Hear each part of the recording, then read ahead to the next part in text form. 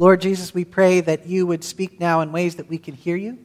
And we ask that in our distraction, in the busyness of this time of year, Lord, give us your peace, that we may be at rest in your presence.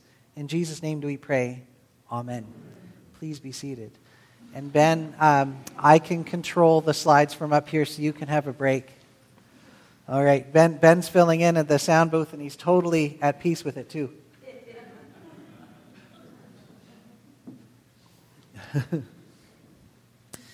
All right.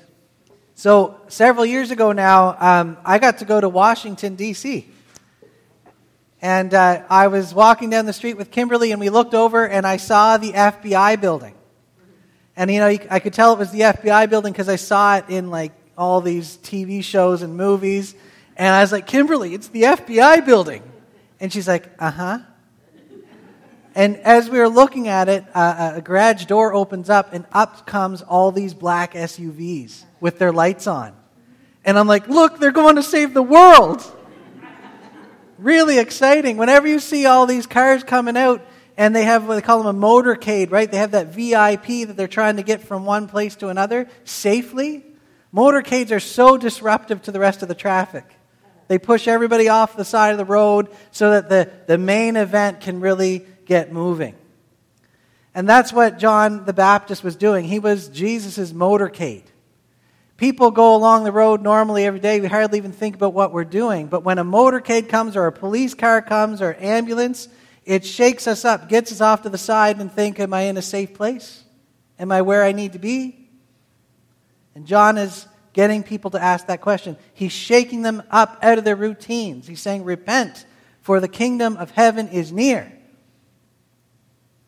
He's getting things ready for people to say, hey, am I living my best life? Am I living the life that God has chosen for me? Or do I need to do a course correction? So today I want to look at who John the Baptist is and what he was doing, because he was preparing the way for Jesus. And we live in a post-Christian world right now, a post-church world. Our calling is not just to show up on Sundays anymore. It never was. Our calling was to prepare the way for Jesus. That by our lives, by the words we speak, the actions that we do, we actually get people thinking, what's with that person? Why do they care? And hopefully they ask. And then we can say, because of Jesus. That's our calling. So let's take a look at what's happening. In those days, John the Baptist came preaching in the wilderness of Judea and saying, repent, for the kingdom of heaven has come near. And then he goes on to, we need to know what John was wearing. He's wearing camel skin, leather belt, really fancy hair, and he had a really healthy diet of big old grasshoppers and honey. When I was a kid, we didn't have a color TV. We had a portable black and white TV. It had rabbit ears with tinfoil all squished on top of it. And I had 3 channels. 4, but one was French. So I had 3 channels. And one Sunday afternoon, I was home watching TV. And also, we had to have a needle nose pliers to turn the channel, because it was an old TV. The only thing I could watch that afternoon was Davy Crockett. Do you remember that show? Davy Crockett. What's that? Fence Park. Yeah. For those of us who don't know who Davy Crockett was, he was the king of the wild frontier. Davy Crockett wore deer skin and a raccoon cap. He had a big old gun, and he could do anything. He was amazing. And I remember that was my first exposure to Davy Crockett. Love it. After that show, I was like, Mom, can you get me a raccoon hat? And she's like, no. No, I can't. Davy Crockett was dressed like that because he was living in the wild. He didn't have access to cotton or anything like that. He had access to deerskin. The thing that made John the Baptist freaky, and he was freaky, wasn't his wardrobe. Because every poor person would wear what they could wear. And what he could wear was camel skin. And it wasn't his diet either, even though that's kind of weird to us. Poor people in the desert ate locusts because it was available. And who doesn't want to eat wild honey? I want to eat wild honey. That's not what made John the Baptist so freaky. It was his message that made him freaky. And his message was basically, it's time to do a 180 because God is doing a new thing. Are you ready for it? Are you ready for this? God's reign is coming near. Are you living in accordance with His will, or is something else dictating how you live? Are you living for something else? The message of repentance for us often takes on a guilt-ridden message of you're a horrible, rotten person. But that's not the message of repentance. It's a hopeful, grace-filled message of it's time to do a course correction. You are dearly loved. Come and enter more fully into that love. I think I was at the Medley lectures when somebody asked the question, how would your marriage do if you put as much effort into it as you do your faith? How would your job do? Would you still have a job if you put the same amount of effort into your job that you do with your faith? And the idea is, are you investing enough in your faith? Are you taking it seriously? This is the same kind of message of repentance. It's not to make you feel guilty. It's to say, am I actually living out the life that Jesus has called me to do? Do I need to make a course correction? This is all good news. And people were hearing John the Baptist's message, and all around Jerusalem and Judea, they were coming out to hear more. And when they got there, they did something startling. They confessed their sin. That's the thing I want to do when I go to a concert. I just want to scream out to everybody, hey, guess how I messed up this week? I was so judgmental this week. Do you want me to tell you how? That's not what we do normally, right? But they were coming, they were hearing his message, and they were saying, I want more of God in my life. So I'm going to acknowledge that there's something wrong so that I can change. If you've ever heard or know anyone in AA, they can't do anything. They're powerless to do anything until they admit they have a problem. That's the same for every bit of sin in our lives, every bit of waywardness. We need to acknowledge it if we're going to ask for help. And that's what confession is. Now the kind of neat thing that happened when they confessed their sin, they were baptized. And this form of baptism was reserved for Gentiles. Like people who were outside of the Jewish faith. But these were Jews. And basically what they're doing through their baptism is they're re-entering this covenant relationship, this marriage with God. They're restarting. It's a beautiful thing. So the thing that made John so different was not his diet, his clothing, or his hairstyle. It was his message. And God was working because people were responding to what he was saying. And not only just normal people, but Sadducees and Pharisees. And John the Baptist greets them so warmly. He says, you brood of vipers. How many people have seen a brood of vipers? Not many of us, eh? So I want to show you a brood of vipers. Can I do that? Hopefully this will work here. This is only 2 minutes long.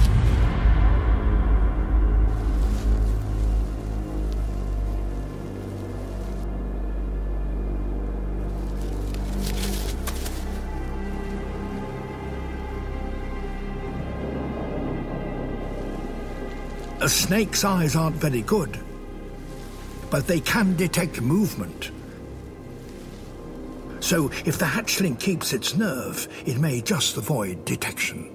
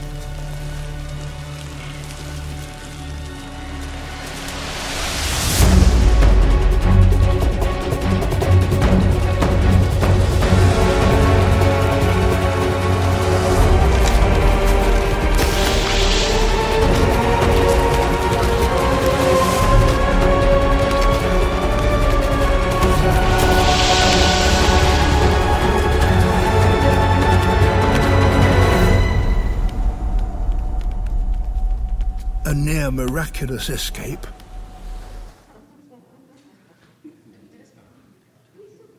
I love that video. Those vipers are intent on one thing, right? Consuming that iguana, and it's a hatchling. That's day one for this iguana. Not all the iguanas in that video make it, by the way.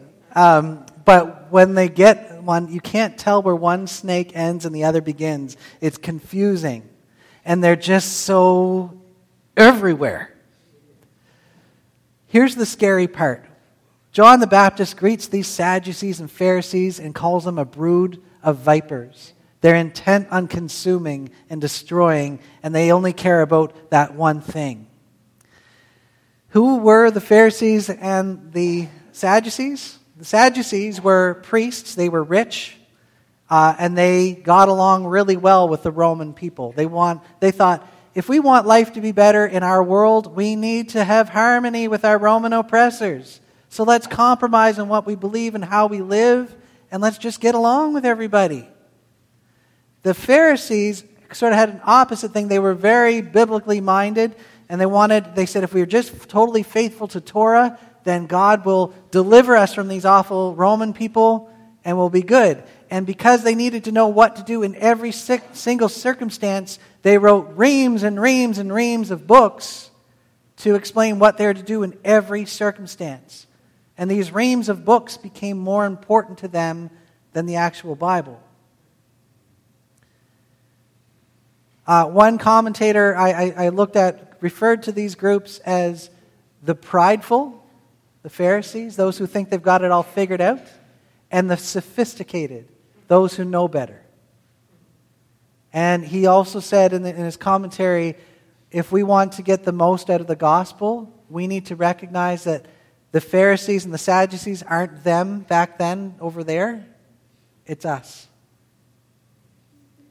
And we might recognize that, our divide between liberal and conservative just lines up really nicely with those Pharisees and those Sadducees. I'm really tired of that divide. I think there's a third way and a better way. But we need to acknowledge, am I just so fixated on what I want to consume that I'm part of the problem? Or am I living for something else? He tells these people, he tells you and me, produce fruit in keeping with repentance. Well, what kind of fruit would that be? It would be humble, acknowledging that I can and am wrong a lot of the time, but God's grace is sufficient, so I can be thankful, but I can also be compassionate. Because I've messed up and been given grace, when other people mess up, I can show compassion and understanding at the same time. He says the axe is already at the root of the trees, and every tree that does not produce good fruit will be cut down and thrown into the fire. There is a sense of urgency here. I don't know if anyone here ever seen the show Clarkson's Farm. Has anyone seen that show? No, huh? It's about a motorhead, a guy who loves cars, who has a farm, whose manager retires, and he decides, hey, I'll take over the farm. It's based in England, and he has no sweet clue what he's doing. And he's provocative, this guy. His name is Jeremy Clarkson, and he shows all this footage of him cutting down all the trees in his lot. At least you think that's what he's doing. But what he actually does is he's cutting down trees, specific trees in his woodlot, in order to promote further growth, to get more light in. And everyone thinks, oh, here's this guy who only cares about cars and fuel and all this stuff. He doesn't really care about the planet. And here he wants people to think that's what he's doing. But he's like, actually, this is for future growth. He's managing his forest well. When Jesus says, or John the Baptist says the axe is already at the root of the trees, it's because God is working for more growth. All right. In the final section, he says, I baptize you with water for repentance, but after me comes one who's more powerful than I, whose sandals I'm not worthy to carry. He will baptize you with the Holy Spirit and fire. His winnowing fork is in his hand, and he will clear the threshing floor, gathering his wheat into the barn and burning up the chaff with unquenchable fire. Again, there's urgency here. If you don't know what a winnowing fork, it's kind of like a pitchfork is. You throw the wheat up in the air, the chaff blows away in the wind, and the wheat is gathered at your feet. Here, John shows that he is there to prepare the way, but he cannot provide the way. Our task as followers of Jesus today is not to save people. Our task is to walk humbly and obediently with Jesus and to witness of his love and how we live. The consequence of that is in God's hands. Our job is to be faithful in our witness and humble and obedient in our walk. John came to clear the way for Jesus to enter the scene. We are called to witness to Jesus in what we do in our day-to-day lives. John shook people out of their comfort zones with questions. Are you ready? And we are encouraging to do the same. We can ask questions. Is this the best way for us to be living life?